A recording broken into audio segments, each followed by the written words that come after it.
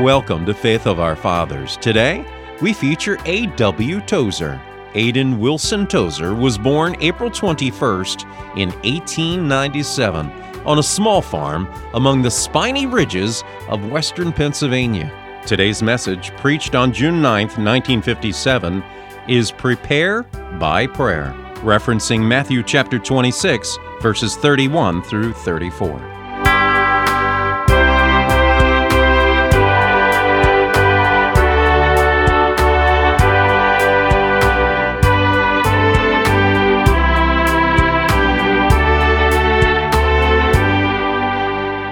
In the 26th chapter of the Gospel as recorded by Matthew, verses 31 to 46.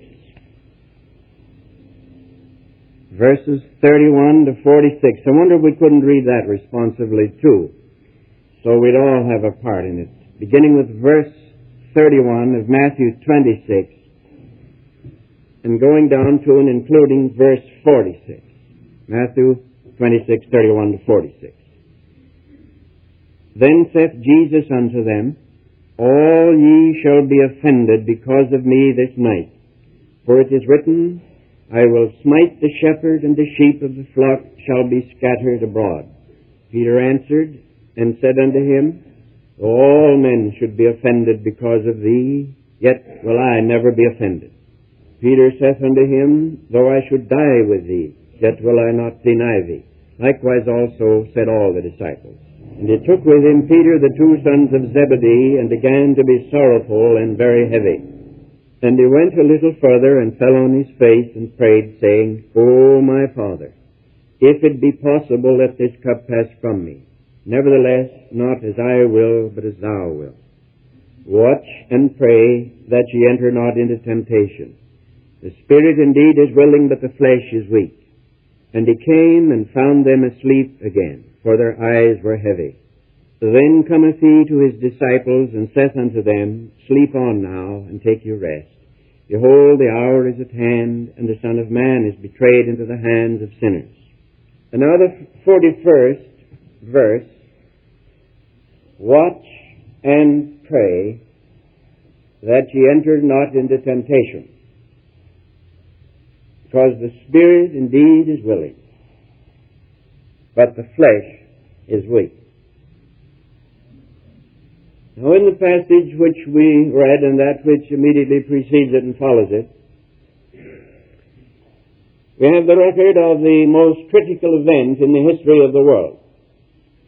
I think there can be no doubt of that at all, that it had about it and upon it more mighty historic significance, greater human weight of weal and woe than any other event or series of events in the history of mankind. The Lord Jesus Christ, the Redeemer of men, was about to be betrayed into the hands of sinners. He was about to offer his holy soul, to have poured out upon that soul the accumulated putrefaction and moral filth of the whole race of men, and to carry it to the tree and die there in agony and blood. Now, there was one present, the one most vitally concerned, who anticipated this crisis and prepared for it. That one, of course, was Jesus.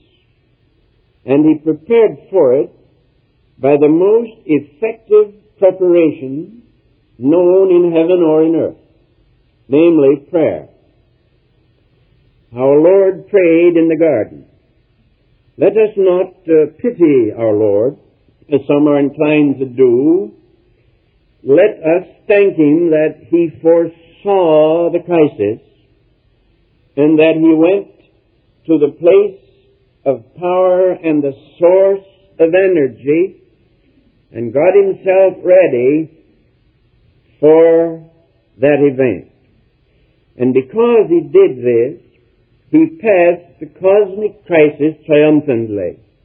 And I say cosmic crisis because it had to do with more than this world. It had to do with more even than the human race.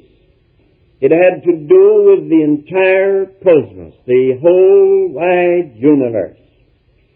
For the Lord was dying that all things might be united in Him, and that the heavens as well as the earth might be purged, and that new heavens and new earth might be established that could never pass away. And all of this rested upon the shoulders of the Son of God here this night in the garden. And He got ready for this, I repeat, in the most effective way known under the sun, and that is by going to God in prayer. But over against that were His disciples. They approached the crisis without anticipation. Partly they didn't know, partly they didn't care, partly they were too unspiritual to be concerned, and partly they were sleepy.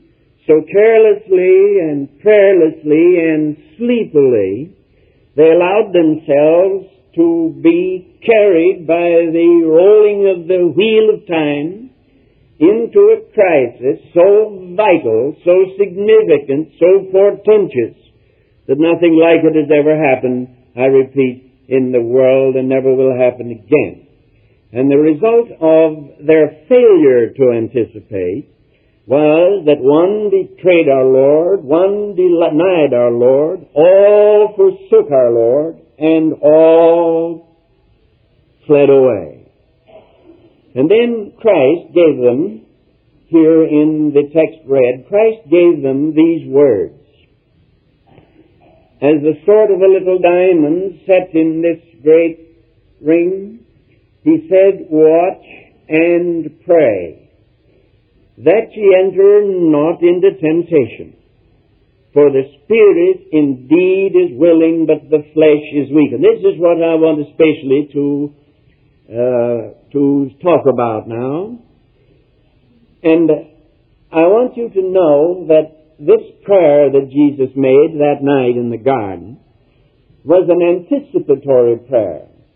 That is, He prayed in anticipation of something that He knew it was coming in the will of God. And He got ready for it. Now, this is what I want to emphasize and lay upon your conscience this morning, that you practice anticipatory prayer. Because battles are lost before they are fought. Now, you can write that line across your heart or across your memory, and history of the world and biography will support it, that battles are always lost before they are fought. It was true and is true of nations. It was true of France in the Second World War. There are those of us who date back, were grown up at the time of the First World War, and we remember how the cry electrified the world, they shall not pass, and pass they did not. When France in her strength rose and opposed herself to the hordes of the Kaiser. But only 25 years and a little more, 26 at the most, later, the hordes of Hitler came down, and France surrendered almost without firing a gun. And to this day, men don't know why. Only last week I saw that some angry Frenchman has written a book flailing his own country and lashing his people that they surrendered with scarcely a fight. But why did they lose the battle? Why did France surrender? She surrendered because between the hour, her finest hour, when she cried, they shall not pass, and her disgraceful surrender, she had gotten rotten and decayed, politically decayed and morally decayed, and spiritually decayed. And like an old tree filled with dry rot, when the tanks of Hitler came sweeping down like a stormy wind, France went down, and she's never risen since. And she still manifests the same spirit in her politics and in her social life that caused her to lose the Second World War. Now, my friends, if that can be true of nations, and history will support it, it's also true of pugilists. They say of fighting men that they leave their victory in the nightclub. And while I've never seen a fight, and I don't attend them, they still do illustrate, and Paul used these games to illustrate, and so can I. They do illustrate the fact that a man, to be at fighting peak, must take care of himself. And when a man, as some have done, gain world acclaim and become very popular, they find themselves going to the nightclubs and drinking and staying up all night and sleepily loafing in the day. And then it comes the time when they're to fight again. And though they try desperately to get ready by what they call training, the nightclubs have taken too much out of them.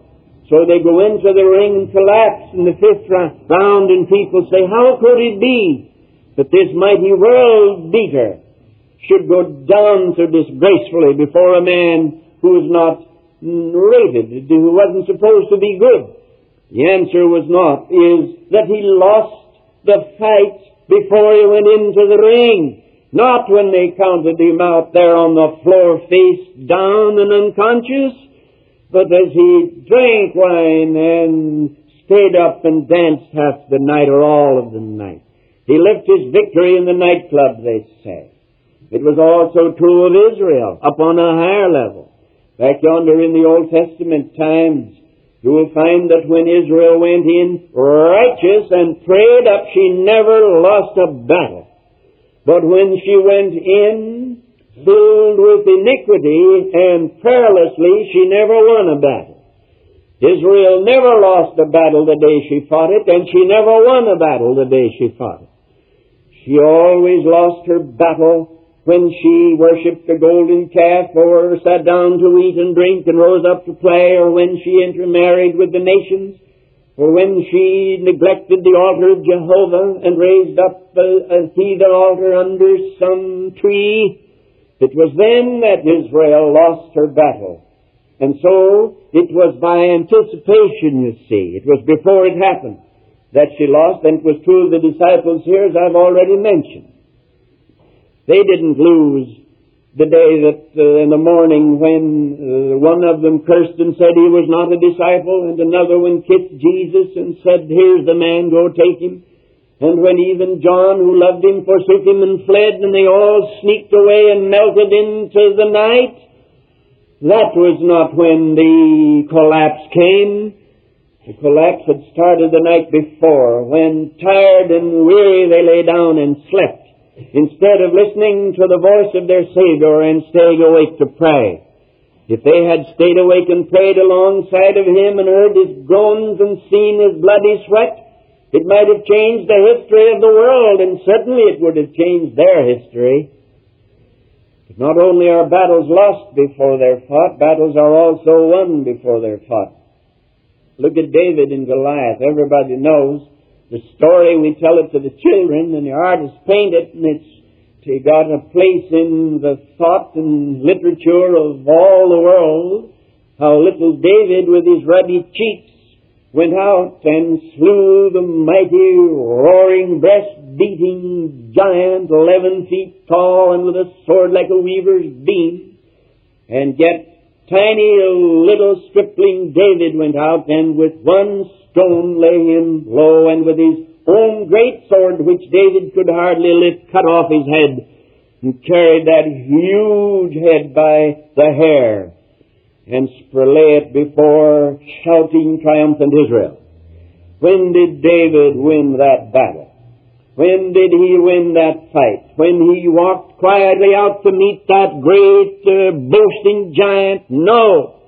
Let somebody else try it, and the words of Goliath would have been proved true. I'll tear you to pieces and feed you to the birds, he said. And under other circumstances, he'd have done just that. But David was a young man who knew God.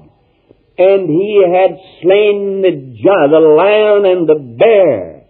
And he had taken his sheep as the very charge of the Almighty. And he had prayed and meditated and lay under the stars at night and talked to God, and had learned that when God sends a man, that man can conquer any enemy, no matter how strong. And so it was not that morning on the plain there between the two hills that David won. It was all down the years to his boyhood, when his mother taught him to pray, and he learned to know God for himself. Then there was Jacob. You remember that after 20 years, he was to meet his angry brother who had threatened to kill him. He had never seen him. He had gotten away so that Esau couldn't kill him. And now he was coming back, and the Lord revealed that the next day they would meet there on the plain beyond the river Jabbok.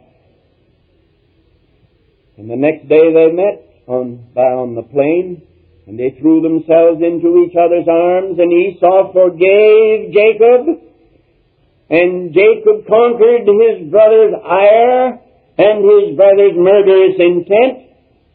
When did he do it? Did he do it that morning when he walked out to meet his brother and crossed over the river? No. He did it the night before when he wrestled alone with his God. It was then he prepared himself to conquer Esau.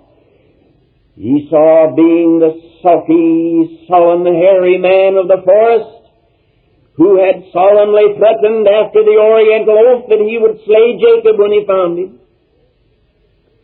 How could he cancel that oath? How could he violate the salty oath taken after the manner of the East? God Almighty took it out of his heart when Jacob wrestled lone by the river. Always it's so. And Jacob conquered Esau the night before. Not when they met, but the night before they met. And so it was with Elijah. Elijah defeated Ahab and Jezebel and all the prophets of Baal, and brought victory and revival to Israel. And when did he do it? Did he do it that day on Carmel? I counted as I sat here. Not that I wasn't enjoying the service, for I certainly do enjoy every second of it, all the singing and all the rest. But I counted the words. You know how many words there were in Elijah's prayer? After Baal all day long had prayed and leaped on the altar and cut themselves till they were bloody, then Elijah walked up at 6 o'clock in the evening at the time of the going of the evening sacrifice. Elijah walked up and prayed a little prayer. Was it a prayer that took him 20 minutes, as we sometimes do in prayer meeting and shut others out? Was it a long, eloquent prayer? No, it was a blunt, brief, brittle little prayer of exactly 66 words in English. And I would assume fewer in Hebrew. So there was your prayer. Did that prayer bring down the fire?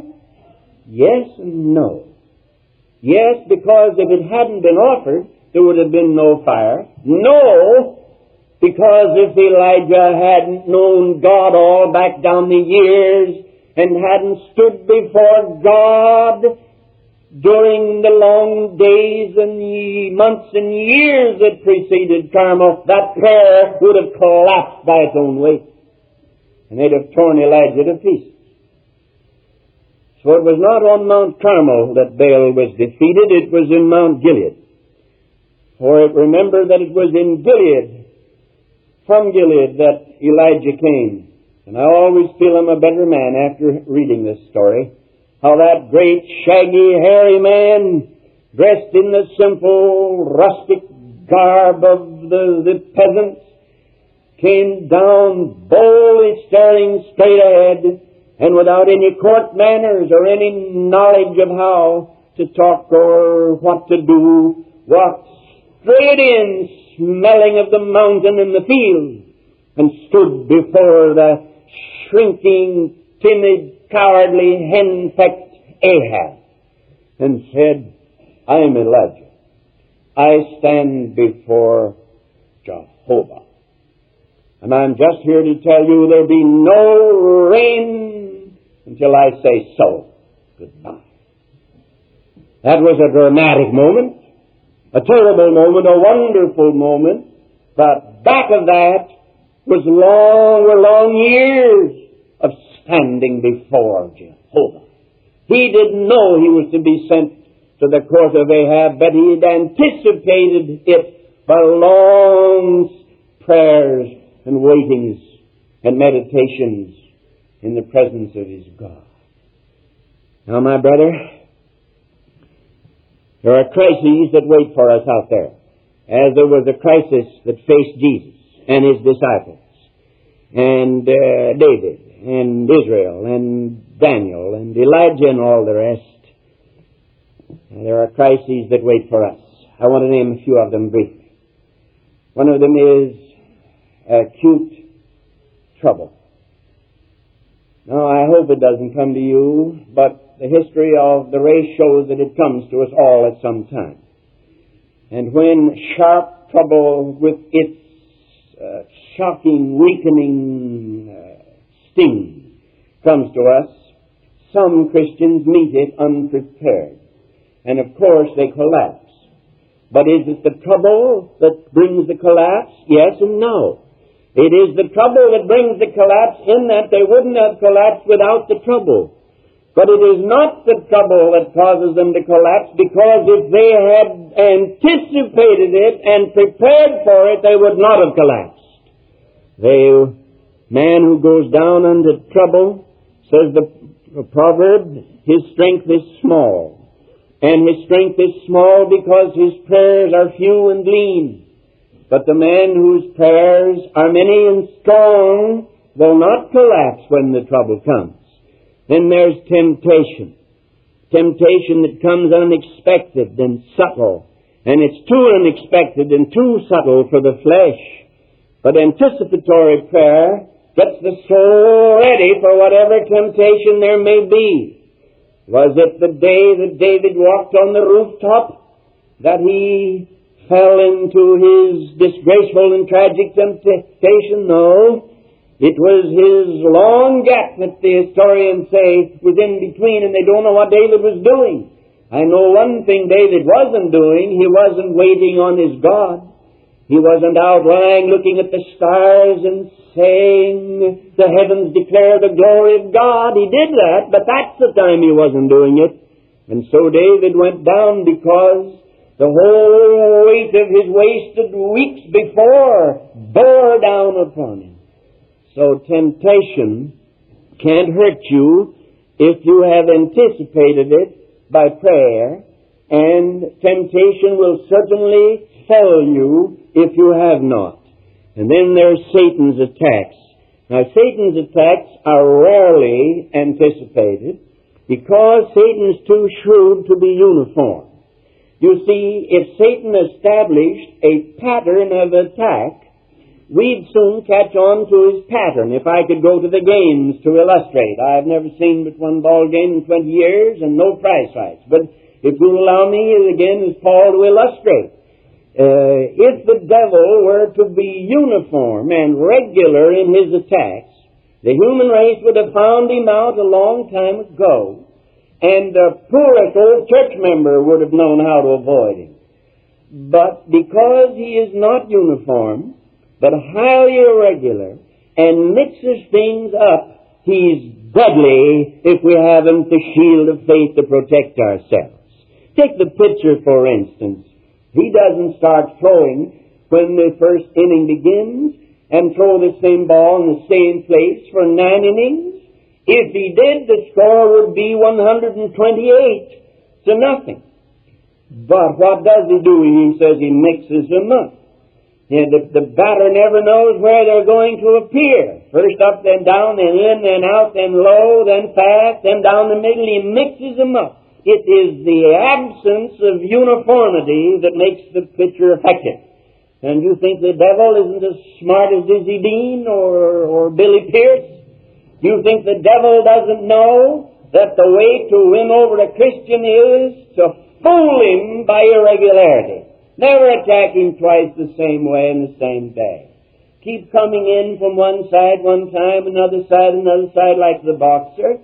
You think that boxer goes in there and gets himself rigidly stereotyped. He leads with his left, he strikes with his right, he moves back 2 steps, he moves forward 2 steps. Why, the commonest stumblebum would win over a fighter like that. Fighter has to use his head too.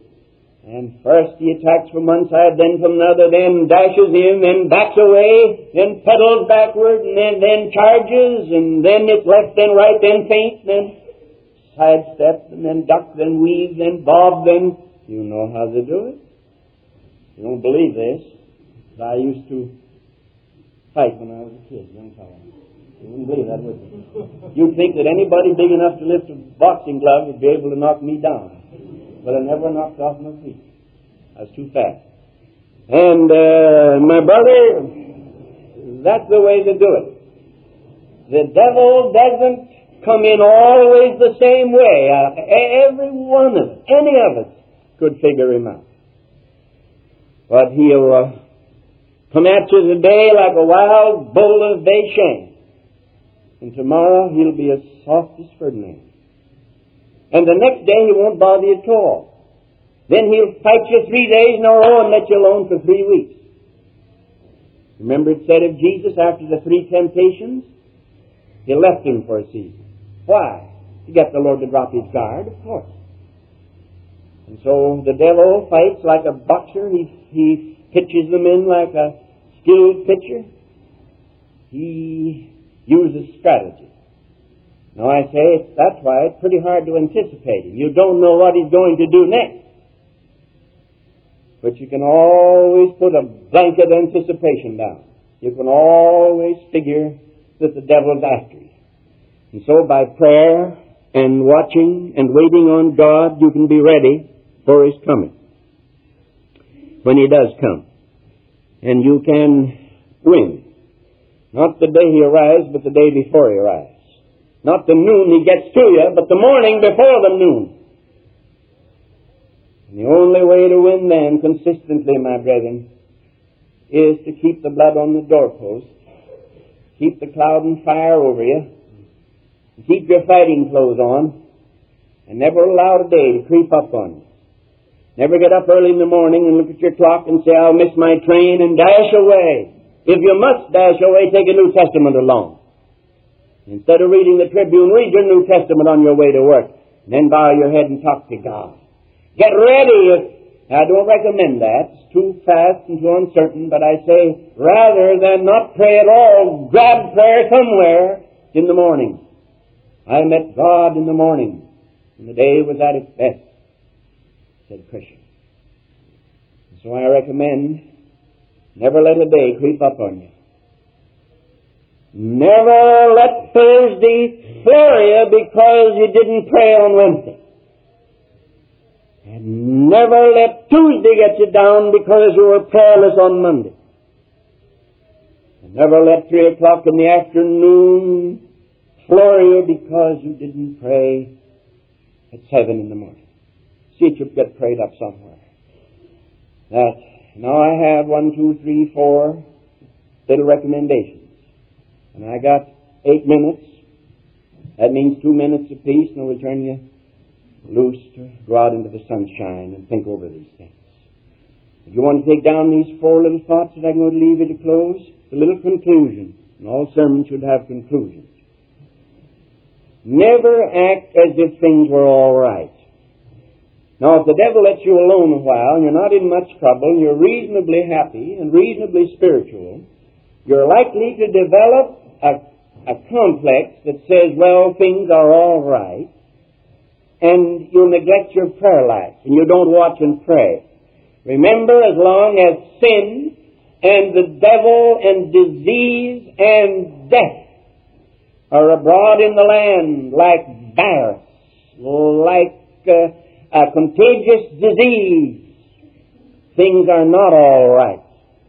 You're not living in a healthy or wholesome world, healthful world. A world that is geared to keep you spiritually healthy. This vile world is not a friend of grace to lead us on to God. It's the opposite. So instead of assuming that things are all right, assume that they're always wrong. And then prepare for them and anticipate them from whatever direction they come. That's number one. Number two is never trust the devil and say things are all right. This devil business is overdone and I won't pray today, I'll wait till Wednesday. Never trust the devil. Just as you can't trust the communist, you can't trust the devil because it's from the devil the communists learn their technique and get their psychology. And just as no statesman worthy of your vote or trust ever ought to trust a communist as long as he's a communist. So we never must trust the devil, never. Never imagine that he's smiling. Never look at the picture of him by Doré or somebody and say, oh, he's not a bad-looking devil. Perhaps all this is more or less, it's like Santa Claus and Jack Frost. It's only imaginary. Never trust the devil. Always anticipate any possible attack by watching and praying. For the spirit, though it's willing, the flesh is terribly weak. Again, never become overconfident. For the very reason I've stated, that our Lord stated the flesh is weak. Never become overconfident. Many a man has lost a fight from overconfidence. And many a businessman has lost a business because he was overconfident. And fourth, never underestimate the power of prayer. Watch and pray, said Jesus, and he wasn't talking poetry. Watch and pray, said Jesus. And he practiced it. And won because he did practice. And caught the spinning whirls that sin had thrown out of gear. Caught them in the web of his own love and redeemed them by the shedding of his own blood. He did it, I say, because he readied himself for that awful event and that glorious event by prayer the night before, and by prayer in the mountains at other times, and by prayer down the years through his boyhood. Never underestimate the power of prayer. And remember that without it you cannot win, and with it you cannot lose. Granted, of course, that it's true prayer and not saying of words. Granted, your life is in harmony with your prayer. If you pray, you cannot lose. And if you fail to pray, you cannot win. For the Lord gave us the example of anticipatory prayer, getting ready for any event by seeking the face of God in watchful prayer at regular times. Then no matter what happens, like Jesus Christ our Lord, like Daniel and Elijah and the rest, you can go triumphantly through. For prayer always wins.